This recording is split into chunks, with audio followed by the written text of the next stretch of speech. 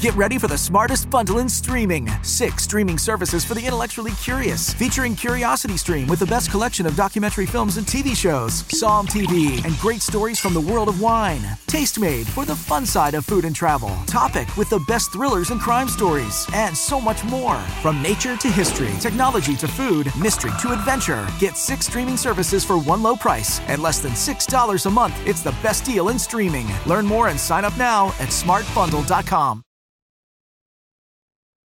I can't tell you who I am, and I can't tell you the name of the program.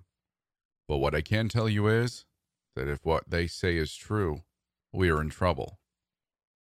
Now, we didn't make contact in the way you would think we would. We didn't beam out an episode of The Office towards Andromeda and hear back from alien critics. And we definitely didn't meet them face to face. We found another way to communicate, something apparently ancient humans had figured out as well. There are countless dilapidated ancient structures around the world, and some of them, not all, but some, were communication arrays. At least a handful on each continent. I'm sure you'll be able to think of a few after I describe what we did. We have been working on this technology for a while. There had been a long-standing theory that sound has a much larger part in the universe than just being random vibrations. That the universe is simply a bunch of vibrations and sounds, and if you find a way to manipulate those vibrations properly, you could do things that seem impossible. We proved that yesterday. By creating an extremely precise echo chamber, and playing certain frequencies into it, at precisely the right volumes and the exact right timings, we broke some sort of barrier. Nothing really happened, visually at least. We had run countless tests like these with tiny, minute differences, and this one seemed pretty mundane. There was a slight unnatural thrumming. The glass between us and the echo chamber shook in regular intervals, as if we were playing a bass-heavy song too loudly. The first thing that tipped us off that something was happening was that once we turned the speakers off, the thrumming didn't stop. My 3 coworkers and I could all feel this thrumming in our chests still, kind of like being next to a very loud drum. We talked for a moment before we all fell silent. There was something else now. It wasn't a voice. It was some sort of intelligent vibration. I can't explain it. It was like a voice was inside my chest, but it wasn't speaking. I could just feel what it was saying. My cohorts and I debated on the exact wording afterwards, but we all agreed on the overall messages each time. Like I said, they weren't really talking. So I'll do my best to phrase it in ways that get across what they said, in the way they said it. Whoa, you guys are back? Is what I felt in my chest. My colleagues and I stared at each other in utter confusion. One of them spoke up. Hello? He asked hesitantly. There was a silence for a moment before the thrumming spoke back. I think I have it set right now. Say again?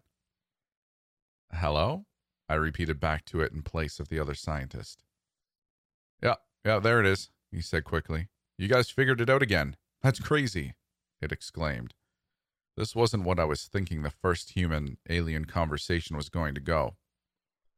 I wasn't even sure that this was first contact at this point, though.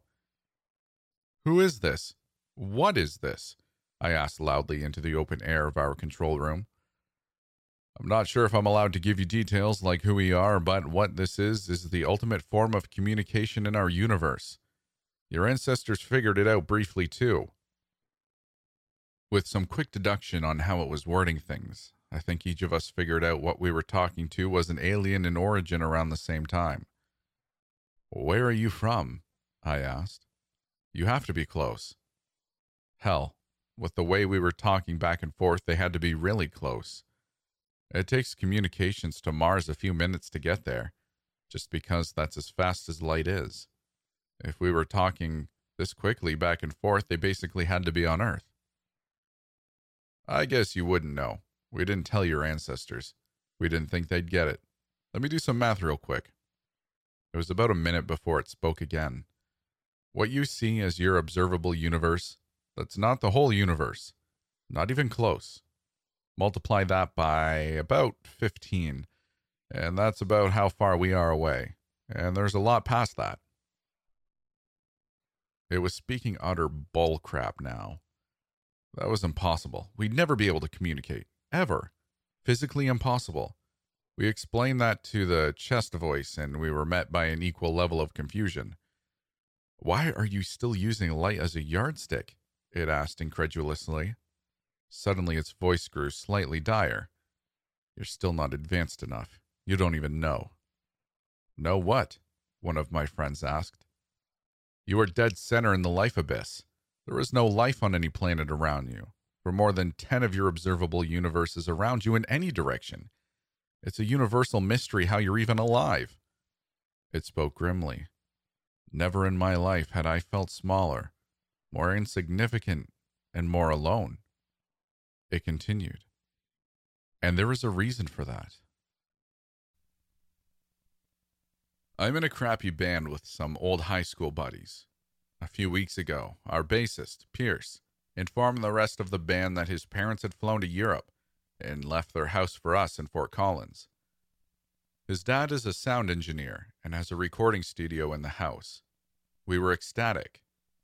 So we packed light, made the drive from California to Fort Collins, ready to track a backlog of 8 songs we'd been sitting on.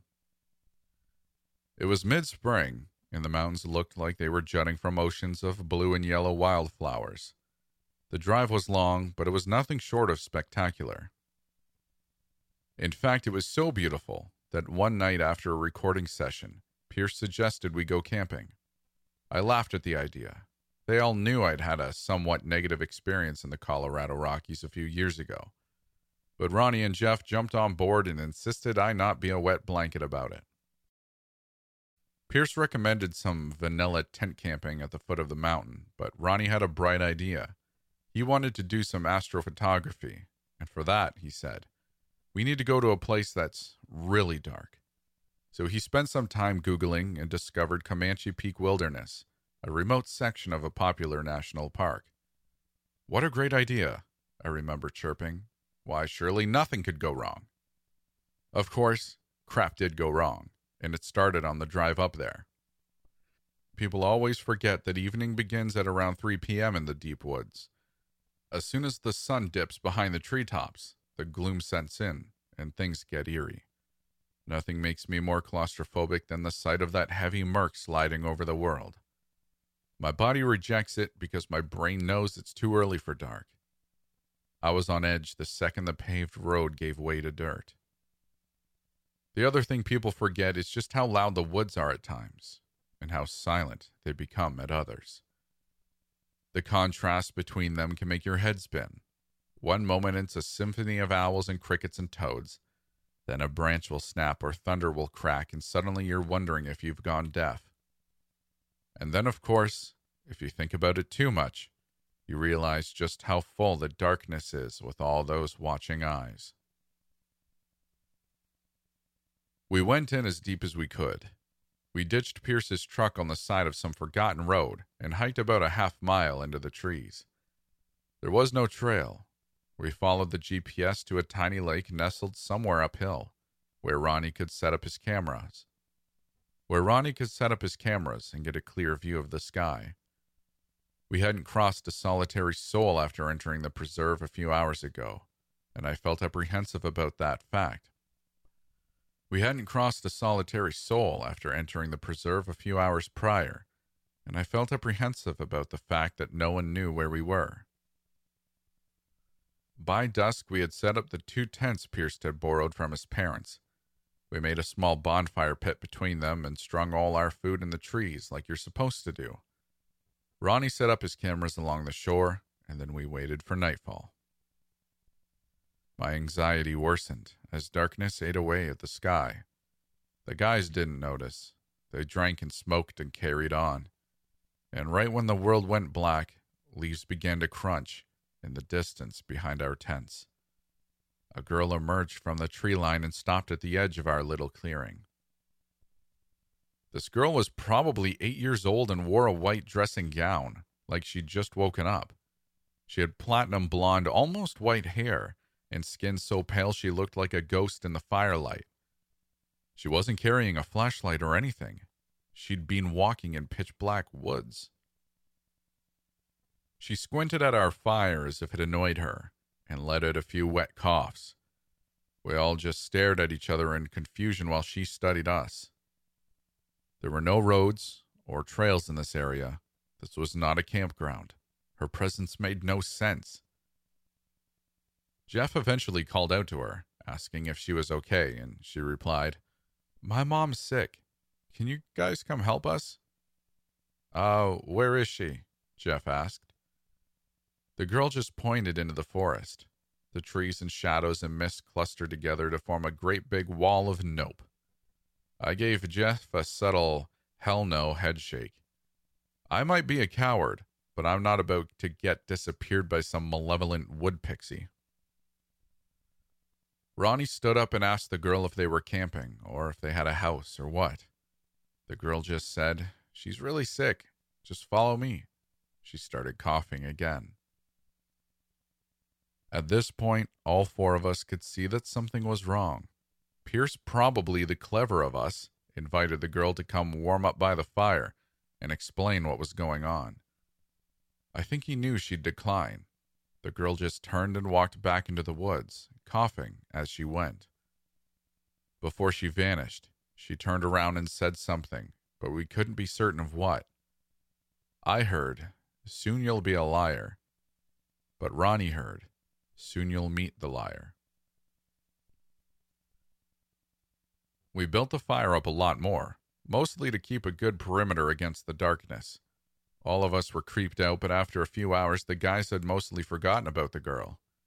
They laughed and told stories about drunken escapades. At some point, Jeff and I went to the tree line to take a piss. I walked about 10 steps into the woods and blasted the dark with my flashlight, Jeff following closely behind. I wanted to see if there was a clearing on the other side, or a footpath the girl might have followed. But there was nothing, just a snarl of impassable trees. We heard Ronnie shouting something, so we jogged back to the fire and saw him examining the southern edge of the clearing. That was the direction we left the truck in.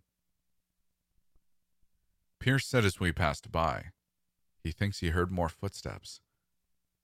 I heard them too. Standing next to Ronnie, I could make out a new pair of feet trampling the leaves in the dark. It was louder than the girl had been, probably bigger. "Show yourself," Ronnie shouted again. "We are armed." To my surprise, a woman answered him.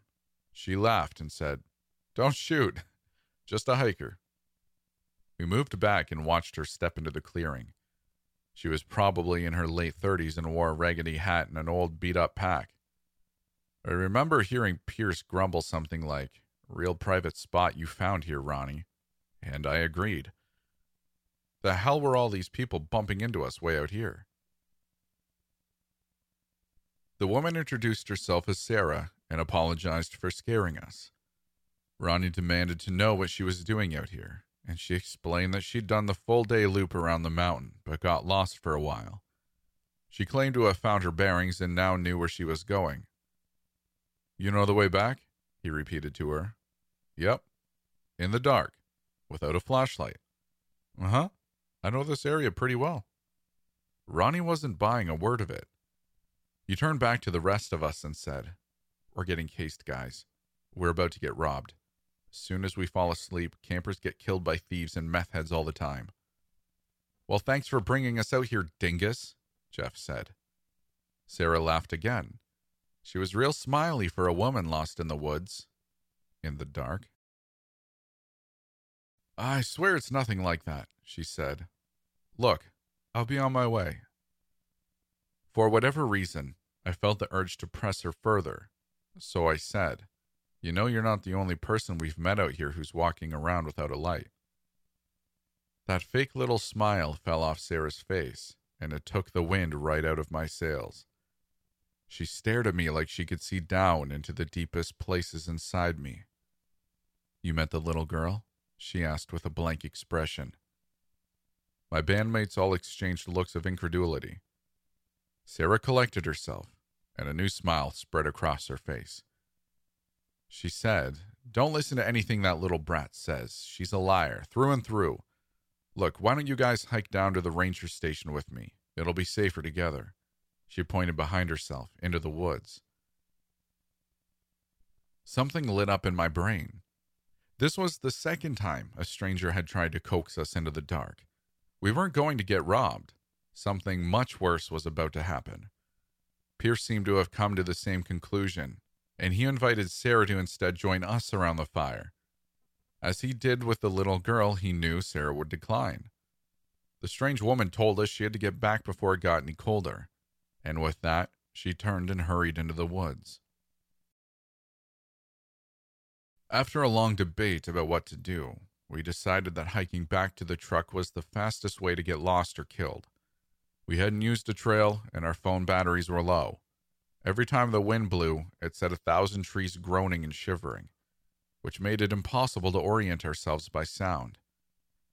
And it was so black that if I stared into the darkness long enough, I started having minor hallucinations as my brain tried to make sense of the void. So we kept the fire blazing and agreed to sleep in two-person shifts. Since Pierce and I were the soberest of the bunch, we agreed to stay up first. But only an hour into our watch, we started hearing the coughs and sputters of a little girl in the distance. I followed Pierce to the lake's edge, which lay about 30 yards from our camp. There we heard an eerie voice wafting on the breeze. I saw the silhouette of a person milling about near the water a few hundred feet away, and realized it was the girl.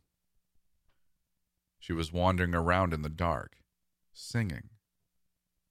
We booked it back to the fire and woke up Jeff and Ronnie, alerting them to the girl's presence.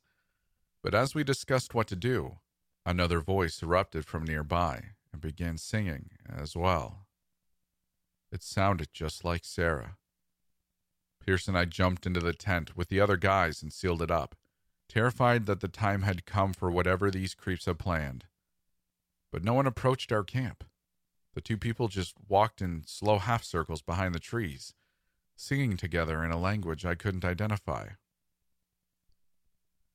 Ronnie always keeps a menacing-looking trail knife on him when we go hiking, and he scrambled for it while shouting that he'd butcher anybody who came near us. His yelling caused the people outside to go quiet for a few moments. I pulled out my phone to record some of the voices, but my hands were shaking so hard I could barely operate it. I caught a bit of the girl, but then something even weirder happened. None of us are certain of how many people were in those woods, but we heard a third voice at that moment. It was deeper and guttural, like the sound of some night predator stalking around in a jungle. I'm not certain the noise was made by a person. Ronnie and Jeff believe the sound is coming from the girl who has a coughing fit and then begins channeling some demonic voice. Pierce and I think it's a third person or an animal that was with them, waiting for us to leave the safety of the bonfire. Here's the sound of the recording. Sorry for the poor quality. I have a crappy phone. Turn your fucking... Turn off the light. Listen.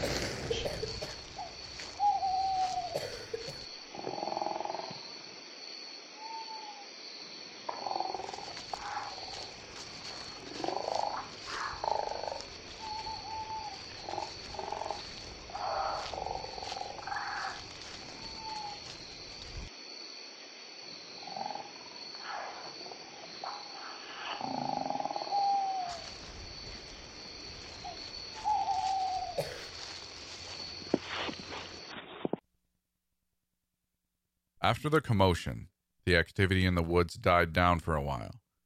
The guys and I remained inside the tent, terrified, only leaving its shelter to throw more wood on the fire about once an hour. None of us slept, and for the rest of the night, we occasionally heard distant singing, laughing, coughing, and the occasional whisper. Sometimes the girl would say, "Can you help us?" in the exact same tone, as if her voice had been recorded and replayed over and over. We also heard someone, probably Sarah, climbing a nearby tree and shouting things like, "I see you, boys," and "Let's go together. It's safe now." And that was it. By dawn, we were exhausted from terror and half frozen in the tent. The noises stopped, and the people, if they were people at all, had long abandoned their efforts to lure us into the dark. We packed up and hiked back to the truck, which had thankfully not been ransacked. As far as I'm concerned, the next time I go camping, it'll be in a treeless desert in Arizona, and I'll see if I can get Ronnie to post some of those night sky shots. She's cheating on you, you know. My wife was looking at me with the eyes that I fell in love with, bright blue with a tear running down her cheek from spending the last 5 minutes laughing too hard. She wiped a tear away and playfully slapped me on the chest as I pulled her in and ran my fingers through her sides, causing her to burst out in laughter again. It was in this joyous, casual moment that I first heard the voice. I looked around for the accuser and saw nothing. With a deep breath, I passed it off and sat down on the couch, beckoning for Eliza to do the same. She walked over with a suspect look on her face, and I promised that I wouldn't tickle her any more tonight. Once she sat, I wrapped her up in my arms and flipped on a movie that we would inevitably fall asleep to. Isn't it strange? You almost never have nights like these anymore, but every once in a while. Did you hear that? I asked, shooting up from my relaxed position. It sounded so clear, like whoever was talking was right behind us. Hear what, sweetie? Her face was as perplexed as mine, but clearly for a different reason. I wiped a bead of sweat off my forehead and took one more look around the living room and kitchen area to no avail. I don't know. I'm not feeling too well, and I think I'm just going to call it a night. I'm sorry. Rain check for a movie tomorrow night? I replied, leaning down over the couch to give her a kiss on the forehead. Oh, okay, she replied, her tone suggesting that she was disappointed. I did feel bad, but I just needed some sleep. When she got up to follow me to bed, I told Eliza that she should stay up and get some of her work done, and that me going to bed early shouldn't mean she has to as well. With a nod of agreement, we parted ways for the evening. When I got to the bedroom, I shed my daytime clothes and crawled into our king-size mattress. The longer I laid down, the more I thought to myself that I had overreacted. Surely I had been imagining things, and there was no reason for me to be as freaked out as I was. After about an hour, I was about to get up to rejoin my wife in the living room when I felt a pressure in the crook of my neck, right where Eliza would lie her head at night when we would cuddle up before falling asleep. I tried to scream, but nothing came out. I felt the phantom pressure stroking my chest now, just as Eliza would. Shh. I mean you no harm. I just want to show you the love you deserve. The voice was smooth like honey. If it weren't for the extreme circumstances, I would have found it relaxing. Perhaps a voice that would fit well in a meditation video. My eyes went wide, and I tried my hardest to struggle, but my body wouldn't cooperate. It felt as though 1,000-ton weight were sitting on each of my limbs, making it impossible to move. Now, as a child, I was obsessed with everything paranormal, and I spent years of my adolescence trying to contact one spirit or another. I tried summoning circles, the elevator game, Ouija boards, you name it.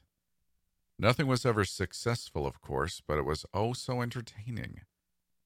As an adult, I had to put away those childish adventures and stored them, as well as all of the knowledge of otherworldly beings, in a far recess of my brain. Therefore, despite knowing exactly what this being was and how to combat it, I would never be able to recall that information in time. What do you want from me? I thought inwardly, hoping that whatever was subduing me was able to hear my thoughts. I just told you, my dear. I want to show you the love that you deserve. I want to show you that that girl that you call a wife has been lying to you for years. Don't you dare speak about Eliza that way, I shouted, with as much animosity as my internal voice could muster. I can prove it. I'm going to let you go. Ask her about Marcus. I will be here for you afterwards. As soon as the voice finished its sentence, all of the weight was removed from my body and I jerked upwards. I got out of bed and flipped back on the light. I swear I saw a flash of blonde hair in the mirror on the door at the moment the light spilled throughout the room, but when I turned around, nothing was there. I peered into the mirror, contemplating what to do. It could be crazy for me to actually believe. It could be crazy of me to actually believe whatever it was that was just speaking to me, right? I've been with Eliza for 14 years, and we have been nothing but happy the entire time. I mean, sure, we had our spats, but every couple does. It's healthy to have arguments from time to time. Also, we spent most of our time together. Surely I would notice if she had gone long enough to actually cheat. Then again, it couldn't hurt to ask. I didn't have to phrase it as an accusatory statement. If the name Marcus rang a bell, then I would be able to tell by her reaction. Eliza is terrible at hiding her emotions. Just as I made a decision, the door opened and Eliza came into the bedroom, already half naked. She met my eyes and gave me a devilish smile before crawling onto the bed, looking back at me like she wanted to play. I sat down next to her, not in the mood. This is going to sound crazy, but I need to ask you something. My eyes didn't meet her as I spoke, and she immediately realized that gravity of my mood. Is this about what happened earlier? Eliza ran her fingers down my arm as she moved closer. I shrugged them off. Tell me about Marcus, I said, looking up to meet her gaze for the first time in what felt like eternity. It only took a moment to realize that whatever entity spoke to me earlier was telling the truth. Eliza's face became pained and her voice began to stutter as she looked for an explanation. I needed none. I told you. Come be with me. I spent the next week in a motel. To say I was depressed would be an understatement. I had the paperwork for divorce filled out and sitting on the scratched wood dresser in front of me, crying as I signed the final few forms. I'll make you breakfast tomorrow morning. We can be beautiful together. Who are you? I shouted. The voice hadn't left me alone since the first time I heard it. I've been in love with you for as long as I can remember. You can't see me, but I've always been here. I know this is strange.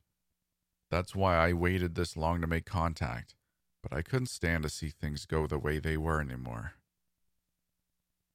As the being spoke, I received another text from Eliza, trying to apologize and explain more.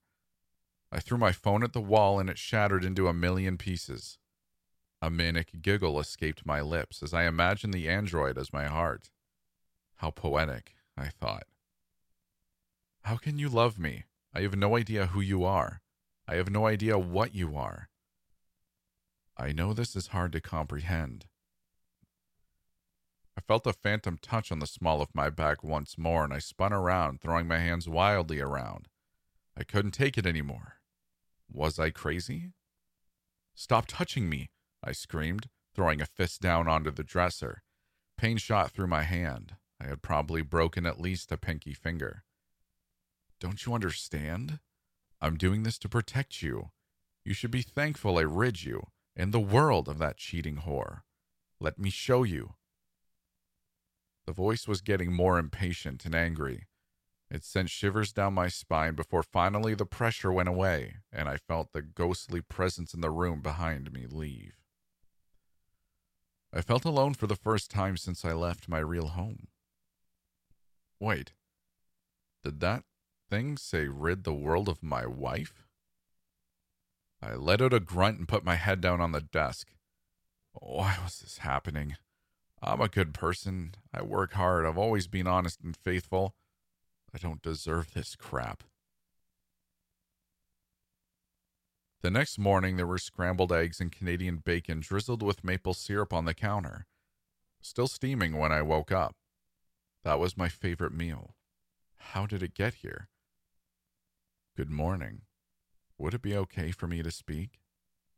We need to talk, I started, remembering what the voice had said last night.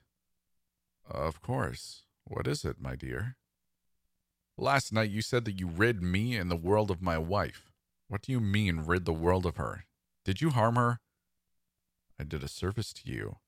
People like that don't deserve to live any longer. Now calm down and eat your breakfast. A sense of overwhelming calm washed over me, and I looked over at the kitchen counter to notice what had been prepared for the first time. Did you make this? I asked, slowly making my way over to the delicious-smelling feast. I did. I know it is your favorite. I know it's your favorite. How? I inspected each piece of bacon, making sure it wasn't some trick that my broken mind was playing on me. But it felt real. It smelled real. And it certainly tasted real. In fact, as I took the first bite, I thought that it might have been the best cooked breakfast I had ever had. I also reflected on the fact that it might have been crazy for me to so willingly trust this food that appeared in such a strange method. But at this point, I hardly cared. I told you, I've loved you for a long time. I know everything about you. Normally, I would tell you how incredibly creepy that is, but honestly, this food is so good I'm willing to let it slide. I finished every last bite in no time. It must have been days since I had any decent food. Would it be okay if I touched you again? I guess that would be okay. As soon as I responded, I felt the familiar pressure of hands being wrapped around my waist and a body being pressed up against my back. I turned my head around, but nothing was there. Not that I expected anything different. Why can't I see you? I asked, feeling the desire now to know who or what it was that was providing me with these small comforts. I think you know why. I do not exist in the same plane as you, and while I can interact with it to a small degree, showing myself in a visible form would be too much for my spirit to take, and I would pass on to the next world. If you would like, however, I can visit you in your dreams. I think I would like that. 2 years have passed since then. I've since learned that my new friend's name is Lisa, and that she really does have my best interests in mind. She stays with me all the time, and although I have tried to date a few different real girls, none of them seem to have the connection that we do. Every night, Lee visits me in my dreams, and every night she looks different. Some days she appears as a supermodel-esque tall brunette with long legs and a curvy body, and other nights as a petite blonde with glasses and messy clothes. It seems that she knows exactly what I want. Always. We now share a one-bedroom condo off on the countryside. Breakfast is served every morning, always piping hot and precisely what my morning brain is fiending for. I've asked Lee if she is able to enjoy that same food that I am, and she promises that on her side, she's eating the same thing.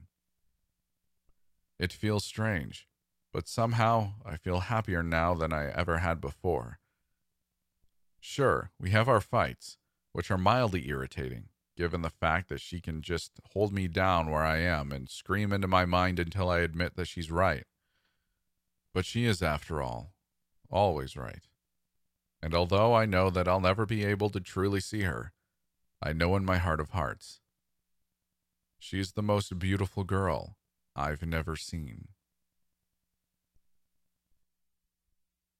I don't know what's going on. I live in a normal town, about as normal as any other regular town in America. There are a bunch of regular people that live here, and most have been here their whole lives. I moved out here about 3 years ago to take care of my grandfather. He passed not long after, and I inherited his home. It's not anything special, but why not take a free home? It's normally very peaceful. It was 5 o'clock last night when everything started. I've been awake for so long now. The clock on my laptop says it's 4 a.m. It all started after dinner. I work early, usually 5 a.m. to 1 p.m., so I eat an early dinner when I get home. I was cooking some broccoli and potatoes, nothing special. All week they had said the weather was going to be perfect, and it had been all day, up until then.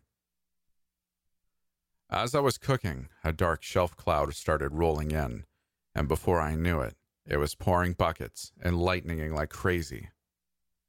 The thing that threw me off, though, was the sound. There was no thunder. Hey, summer heat lightning, right? You are required to shut your doors, windows, and vents. Turn off your lights. Stay out of hallways and basements. Choose a room on the second floor if able and lock your door. Do not come out until advised. I dropped everything and froze. What the hell? I said. I think they were using the tornado siren as a giant megaphone because the quality was awful, but I could tell what it was saying. I figured it was just a really bad storm and the town was just taking precaution. I went to finish cooking my dinner when I heard a crack at the front door. It sounded like a branch may have hit it hard. It's happened before, so I paid it no mind. I got the food and headed into the living room, grabbed my laptop and headed into the bathroom. I don't have a basement, so I figured I'd chill in the tub. I threw my stuff in there, went to my room and grabbed a pillow and some blankets, in case it was going to be a long night. I made sure all the doors and windows around were locked and headed back to the bathroom. I made it to the room, shut the door, and locked it. I took 2 steps away and something jiggled the handle. It wasn't just a slight jiggle.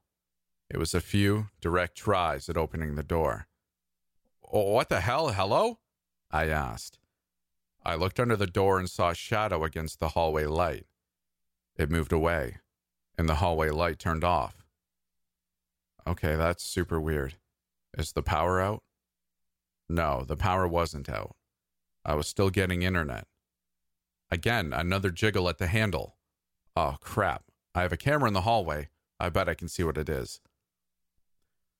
I hopped on the computer and pulled up the camera's feed. Left my phone in the frigging kitchen, or I'd just used the app. I wish I hadn't opened it up. What I saw, I can barely explain.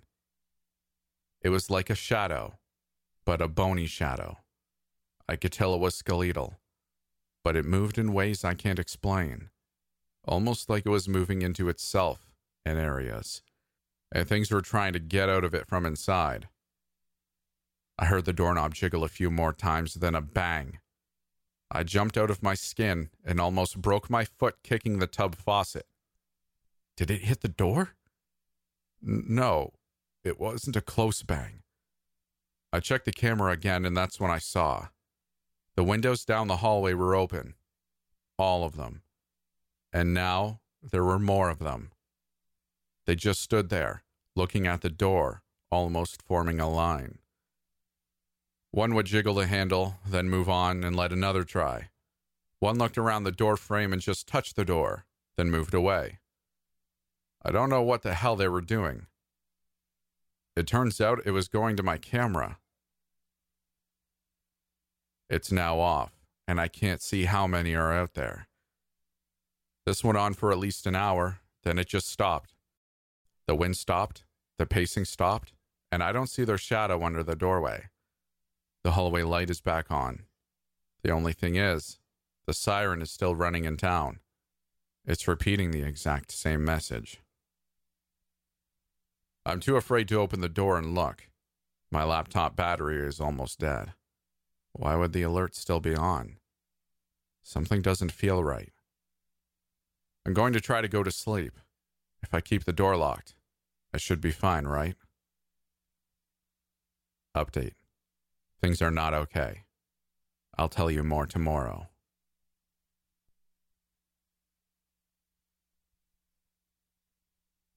Things are not going well for me, or anyone else in town for that matter. I left you guys while I was in my bathroom, and everything was seemingly back to normal. The light was back on, the windstorm had died down, and I couldn't hear any of those things outside the door. My laptop died only 5 minutes after I had last posted, so I'm sorry I couldn't update until now. Things got out of control quickly. Where do I start? So everything was back to normal, but I wasn't going to open that damn door. No way. I decided to sleep and take a shot at things in the morning. I covered the bathroom window with a towel, never saw anything by it or outside of it, just the storm, and headed to the tub. I slept super well, actually, which seems weird. I fell asleep and woke up in the same exact position in the tub. I peeked over the rim and saw the light was still on. Okay, good. I peeked through the towel on the bathroom window. Okay, not so good. I saw outside, maybe 20 feet away from my house, 5 of those things. I could get a much better look at them from this viewpoint. Bear with me, because I still can't wrap my mind around what the hell these things are. Here's how I can explain them. You know raw chicken skin? Take that, but make it 6 feet tall. Wrap it around like a human-like skeletal structure, but add some more bones in there for good measure, and to make things a little more jagged looking. Now fill it with Vaseline. Add 2 little black eyes to the top of the forehead, and a circular mouth about the size of a silver dollar. That's what these things are. I stared out the window with awe and endless fear. I must have stared out at them for more than a few minutes. They would just look at each other and shuffle around aimlessly. A few times they literally snapped their necks 360 degrees to look around, and I think it was to check on noises. I think this, because as I was standing there, I must have bumped into a bottle in the shower, causing it to fall. It made a loud bang, and I watched the things snap their necks and eyes directly to the window. I was frozen in terror and disgust. All of them proceeded to line up next to each other. They looked back and forth between each other until one on the end did something I'll never be able to unsee. It looked like every bone in its body moved at the same time, jutting out of position and into a new one. It looked like it was trying to imitate an animal, getting down on all fours, but when it moved, it didn't really know how. It started to move around the side of the house, and it was the most disgusting and unnatural thing I have ever seen. I was almost physically sick from watching it. Then I did throw up, because the next 3 did the exact same thing. I cleaned off my mouth in time to see the last one just start walking around the side of my house, its eyes and head never moving from the window. Oh no, I thought. They're coming now. And I was correct. I looked under the door to see the shadow of one of them, and then the doorknob testing began again. It was almost rhythmic, the way they took turns testing it. I was at a loss. I sat in the tub of thinking of what the hell I could do. Use a shower curtain rod and attack them? No, the thing would snap in half on the first hit. Stay in here and try to wait it out? Nope. They know exactly where I'm at now. The only thing I could think of was to distract them and make a run for it. My neighbor's house was only 50 yards away, and I could see his back door was open. I couldn't see any of those things walking around inside, and there were no more I could see outside in the yard. I turned on the faucet in the sink and turned the shower on full blast. I decided to not bring the laptop. It's too heavy. My phone was still somewhere in the house, I'm not sure where. I slowly and quietly opened the window and the screen behind it. I crawled out, making sure not to knock over any more bottles. I dropped to the ground and made almost no sound. Outside, it was quiet. I heard a few birds chirping, and actually a dog barking way down the road.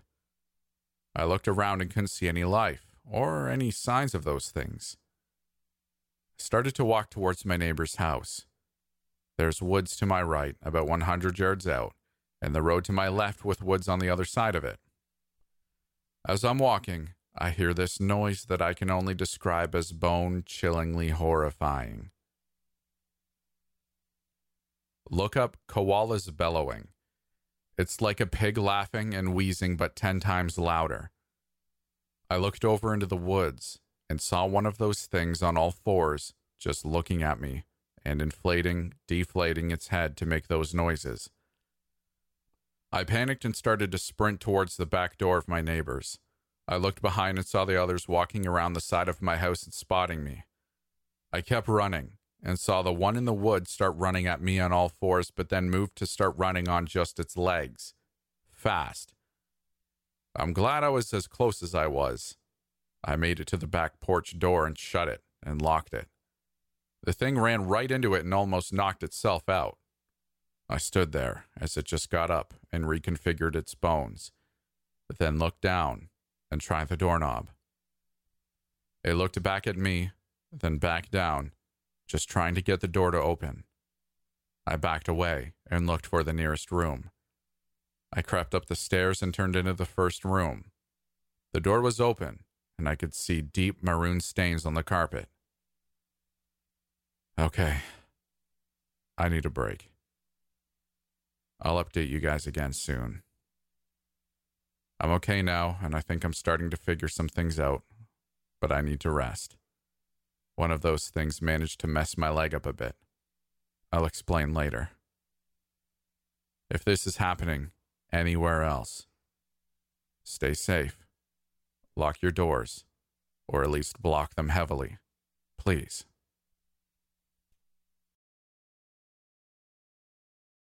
I feel like I'm living through a nightmare. I don't even know where to begin with this update. So much has happened, and some of it I know you people won't believe. Hell, I barely believe it myself. It's like something out of a video game. So I got into my neighbor's house. I had never actually been inside, but one time to use the bathroom at a cookout. He was an older guy whose wife had just passed a few years ago. He was usually in good spirits and would keep up with the lawn and such, just living out his life. His house was actually pretty nice, given the circumstances, and nothing else was really touched. My neighbor, though, he didn't fare well against these things, and I'm not sure if it's because he didn't listen to the alert or what. I wish I could unsee what I saw in his bedroom. I turned the corner into the room and realized there were maroon bloodstains all around. It looked like someone had exploded from the inside.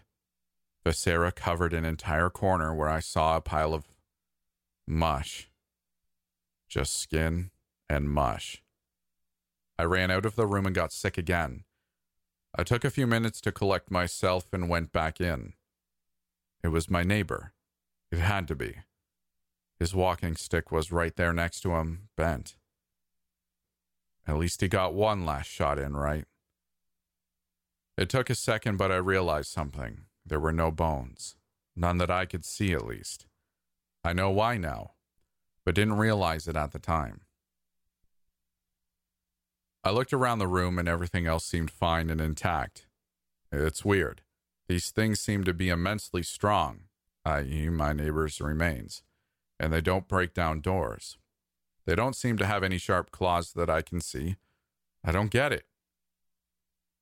I had made my way back into the hallway and was trying to pull my mind together when I heard something downstairs. A door opening.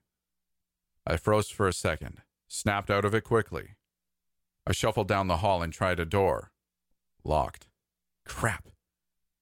I tried the door adjacent to it, and thankfully it was not. Unfortunately, though, it was another bathroom. I slightly sighed, but got into the bathroom lightning fast as I heard something coming up the little stairs and that same grunting sound again. I felt like my eardrums were going to shatter in that hallway. I slammed the door shut and locked it. I checked the inside and there was a window, and it led to the first floor roof. Okay, good. I had a way out. I heard the thing creep up to the door and yet again try the handle. This time, though, it was a little different. Since there was only one of them so far, it just kept trying. It sounded like it was using a drill and just constantly trying to turn the knob. I was afraid that the thing was going to fall off. I opened the window and looked around. I heard that same grunting in the distance, but I saw nothing around the side of the house. I crept out onto the roof and closed the window as best I could. I forgot to turn on the shower, but oh well. I surveyed the outsides and still didn't see any of them. The ones from my house either left or were now also inside my neighbor's house. I hopped down off the roof into the bush, avoiding any injuries and without making too much noise. Once I was down, I realized I had no clue what I was going to do now. I quickly decided I was going to take a shot through the woods and into town. I needed to know what was going on and if it's also happening in town. I booked it for the tree line and made it. I looked back and saw nothing. No creatures after me. Thank God. I proceeded to lightly move through the woods towards my destination. Trigger warning, animal remains. As I made my way through, I know the area well. I smelled something awful, and I knew the smell.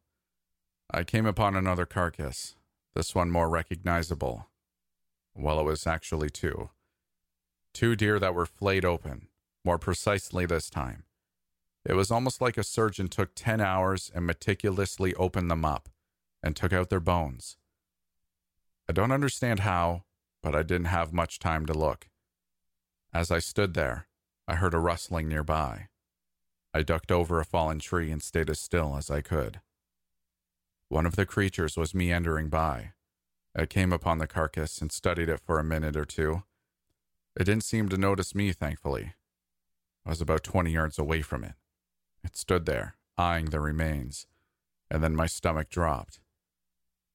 Out of its forearm/wrist, I think, came this long protrusion. There was no blood or anything, and I didn't see it there before, so it had to come out of it. It was like a long butcher's knife. The creature's arm popped and cracked into another position and bent down, slicing at the carcass.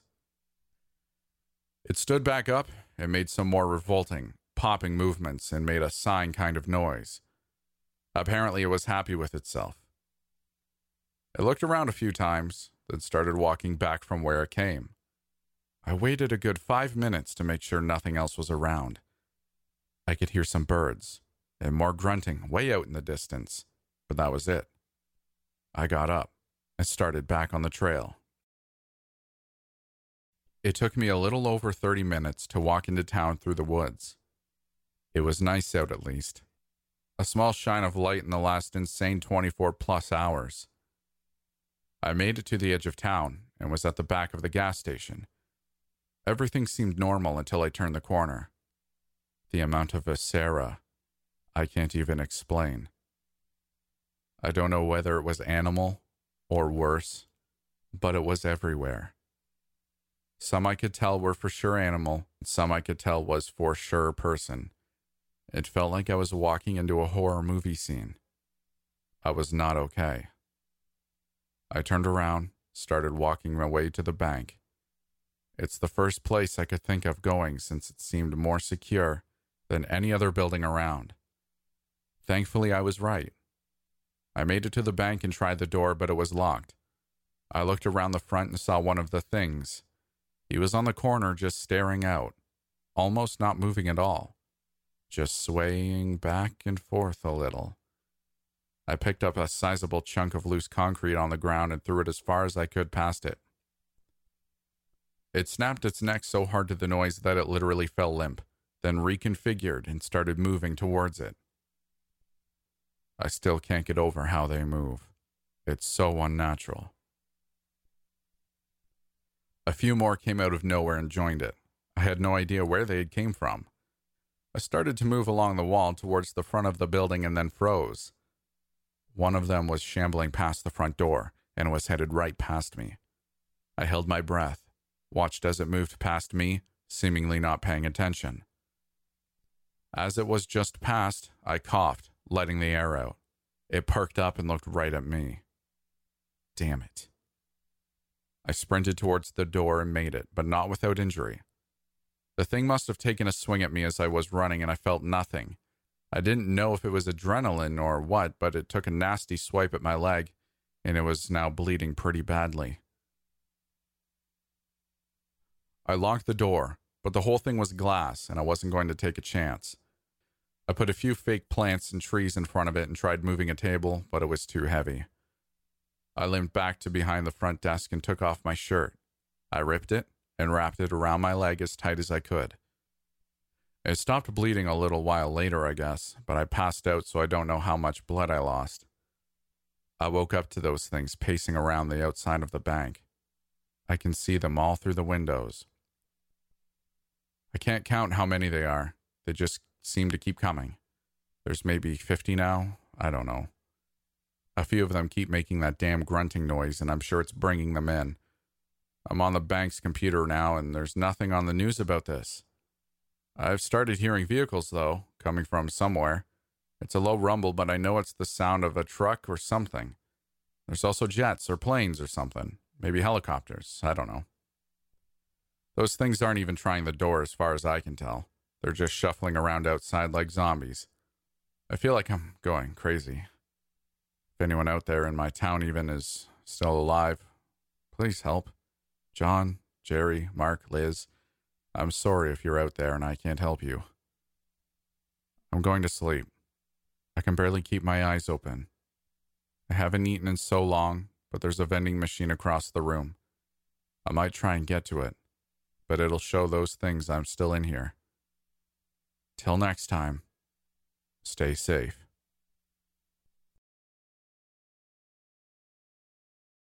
Field Report AA 5270F. Time, 23:53 hours. Location, redacted.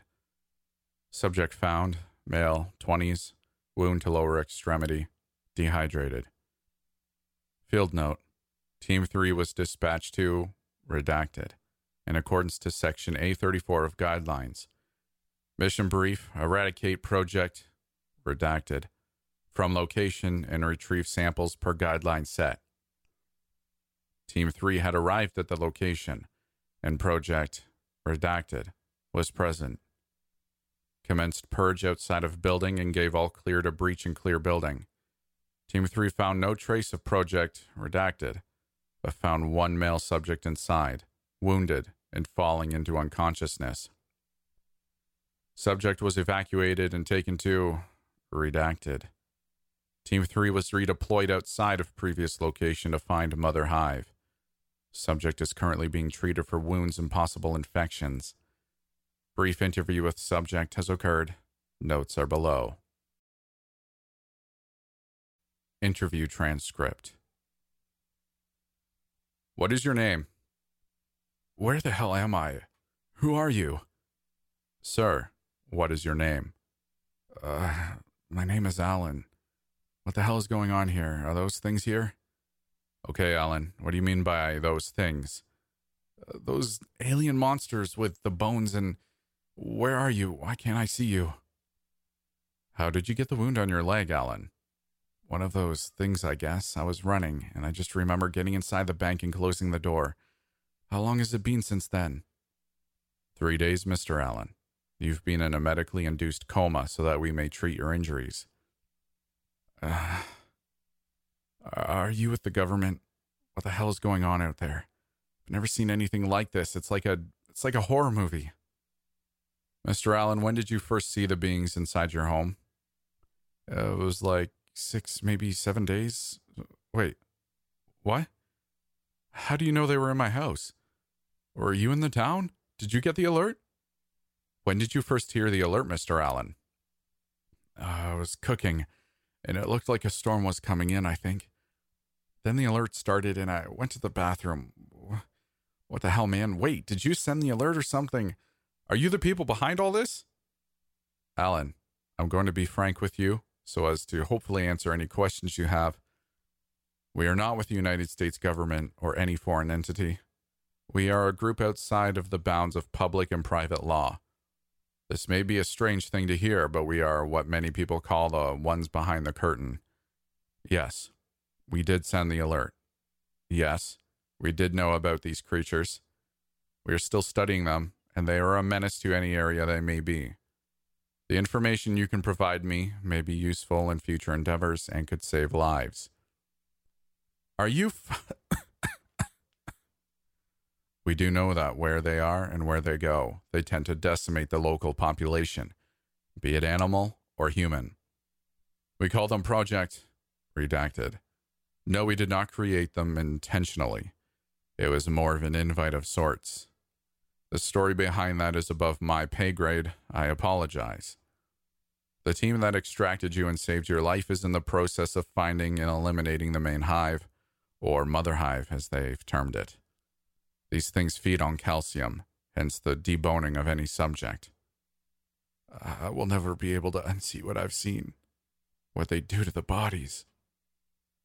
Of course, Mr. Allen. The beings breed rapidly, but only in certain locations at a time. I feel approved to tell you all this because you will not be leaving. I am so sorry. But once you have been in contact with the creatures, you may exhibit signs of certain illnesses that only we may treat. What the hell are you talking about? I'm not staying here, you... The patient begins to rip out his medical devices. Doctors are dispatched, and patient is sedated. Look, I understand, Mr. Allen. I was exactly like you just over a year ago. You'll become accustomed to it here if your injuries prove to be non-fatal. We will see. End of transcript.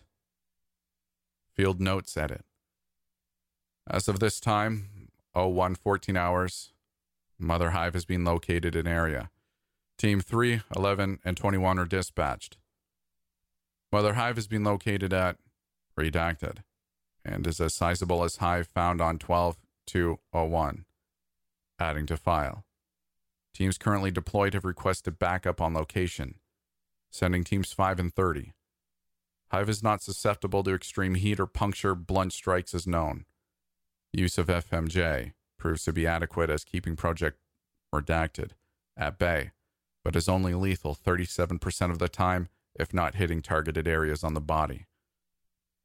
Use of LN2 has proved 99% effective on any creature and is still preferred method of eradication. All teams are approved for lethal force and approved for use of LN2 Redacted. Alpha Leader 3 would like 5 to 10 Project Redacted subjects taken dead and at least 2 to 3 taken alive. Alpha Leaders 1 and 2 have now commented. Field notes, edit 2. As of this time, 04:34 hours, Mother Hive has been eradicated. 3 casualties recorded on Team 5, no foul play. Bodies have been recovered and are being transferred to Lab 1C. Note, all teams confirm Project Redacted. Started to retreat during encounter, an unknown number of subjects have escaped. Remaining teams have been deployed to track. Number of Project Redacted dead. 2,478 approximate. Mother has been taken and en route to lab at Redacted. First recorded instance of mother being taken. This should prove immeasurable and fight against them. We have found Subject Allen's internet history, giving us a more complete picture of his experience around Project Redacted. To do. Locate next test site. Test samples within environment at new test site. Confer with Lab 2B on possible Redacted and Redacted for current agents in the field. Update list of eradicated locations. June 27th, 2019. Agent Zen of Field Reporting Unit.